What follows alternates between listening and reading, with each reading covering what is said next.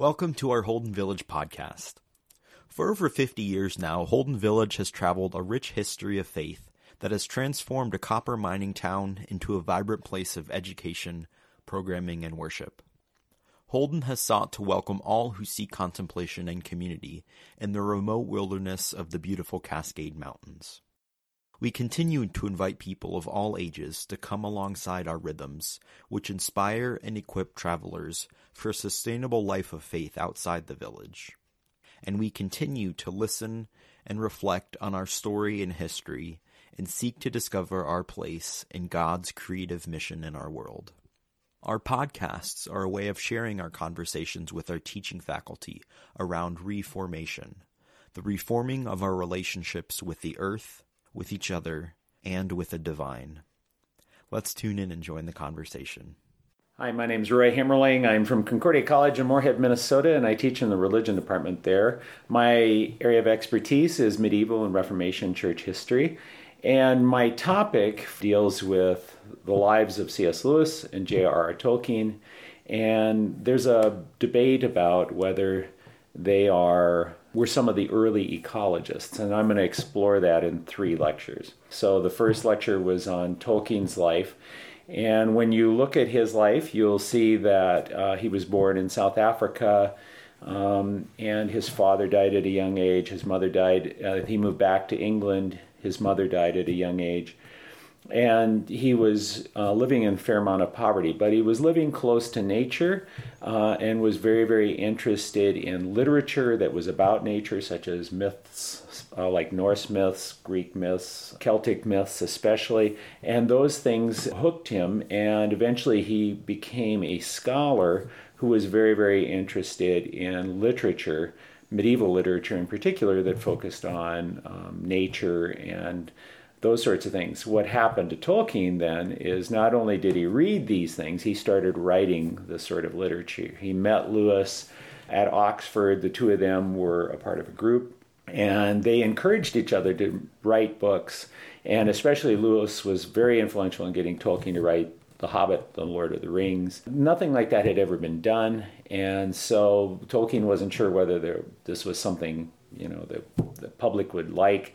And of course, when he finally wrote the books, his books became wildly popular. They became especially popular in the 60s in the United States with ecological groups, hippie movements, people back to the earth movements, who saw in the books, The Lord of the Rings and things like that, things that were reflected their values, getting back to the land, living simple lives, and people who were interested in the destruction of the rivers, the air, the land, and early environmentalists were moved by his writings. Tolkien in particular had a deep love of trees and forests and was very active in trying to preserve those in England.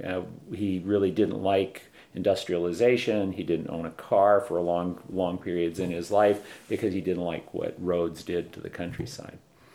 The second lecture deals with C.S. Lewis and looks at his life, kind of focuses more on his autobiography in the sense that Lewis thinks that kind of the key of life is the idea of joy, that all people have a deep-seated longing, what he calls a real bittersweet longing for a place, a world, a community where things are better than they are. And somehow we know that innately. We come across them. He says his first experience with joy was when his brother made a little toy garden.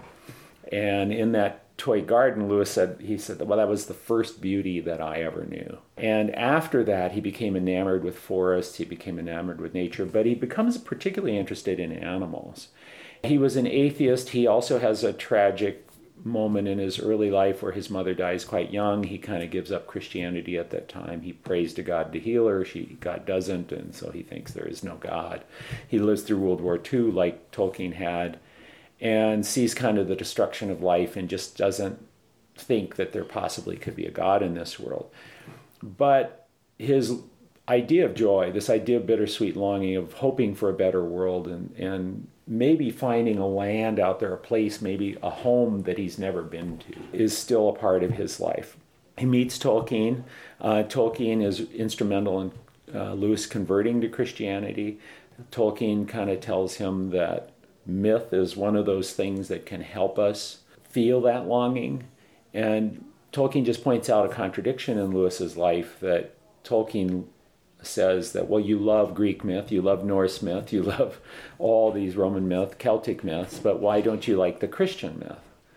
And Lewis can't really answer that question. So he starts thinking, well, if Christianity is a myth like these others, it also has that sense of longing. And so Tolkien helps him convert, and Lewis has a strong emphasis in his writings, in his Narnia writings, for example, on animals.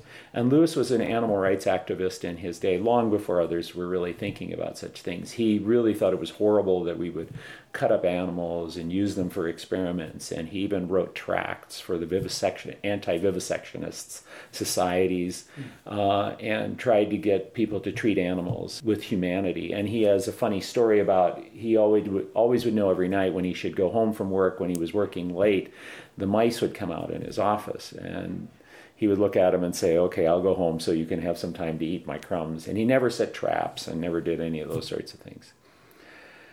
The third lecture is kind of trying to bring together everything and ask one question: were they ecologists?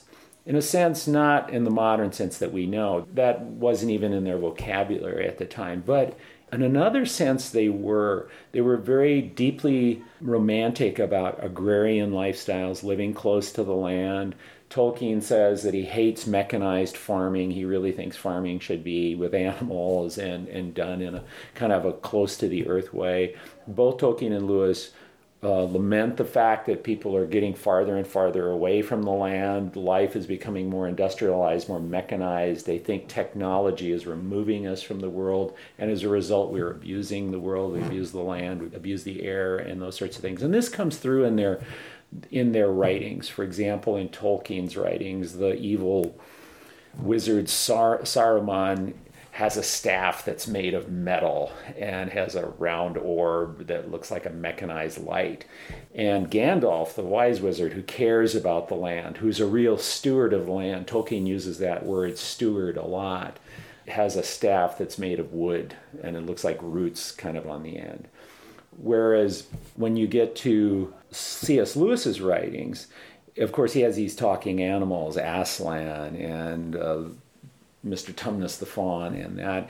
And it reflects kind of his attitudes with regard to animals and taking care of good animals well. So the villains in Tolkien's and Lewis's stories are often people who don't care for the land. In Lewis's case, don't care for animals, are cruel to animals in some way, use them as slave labor, and use them to gain power or wealth in a way that's very, very cruel. So their stories, therefore, kind of provide, Lewis said, what you want to do is you want to sneak past the dragons of our society. You have to sneak past them. So you have to give a message in like literature, children's stories, that gives them a reason to love animals and a reason not to ignore them. And the same thing with Tolkien, a reason to kind of lift up an agrarian lifestyle. And so the elves in Tolkien are lovers of the forest, and they protect the forests. And the forests are wild still, right? There are elements with big spiders and things. But nevertheless, both Tolkien and Lewis are trying to give young children and people who read their works a heart and a love for the land, for the air, for the water. They're both Christian when they're writing these works, and this really comes out of an idea that if God becomes human in Jesus and makes physical stuff like our bodies, sanctifies the world, they have this sacramental view of the world, that God created the world good, and therefore the world is good, and we should take care of it. And in the end, I think they have a huge impact, even though we may not recognize it. You know, we only see it through the people who read these stories and have an appreciation for the land and the animals and things like that. And so I think they had a huge impact, but nobody's really noticed it. And that's something that I want to bring out and honor in these lectures. The idea of unity of love is really what it's about, right? God creates the world good. Humans are a part of the universe. Tolkien talks about stewardship. Lewis talks about hospitality. But for both of them, those ideas are what bring us back into a harmony with the universe or with God or the creation and with each other. And so that's really what they're saying. The creation is created, connected to the creator, and we're creatures with that. We're all a part of that. And what technology does is it separates it out. Trees become a commodity. Animals become things that we can use to test cosmetics on, and you torture the animal. And Tolkien has this great story about a woman across the street who was trimming her tree, and Tolkien goes, "What are you doing?" She says, "I'm trimming it. It's blocking the light that's coming into my window." And he tells her that she's torturing the tree. Let the tree be alone.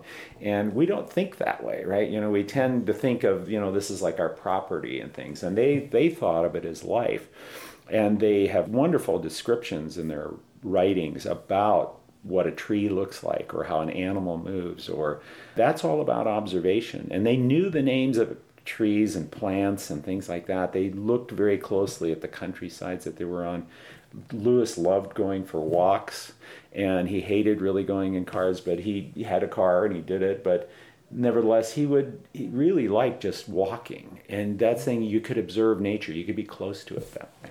Lewis talks about the idea, the part of the reason for writing the stories is to take the reader into an enchanted forest so that when they come back to see the forest that they walk in, that it becomes enchanted as well.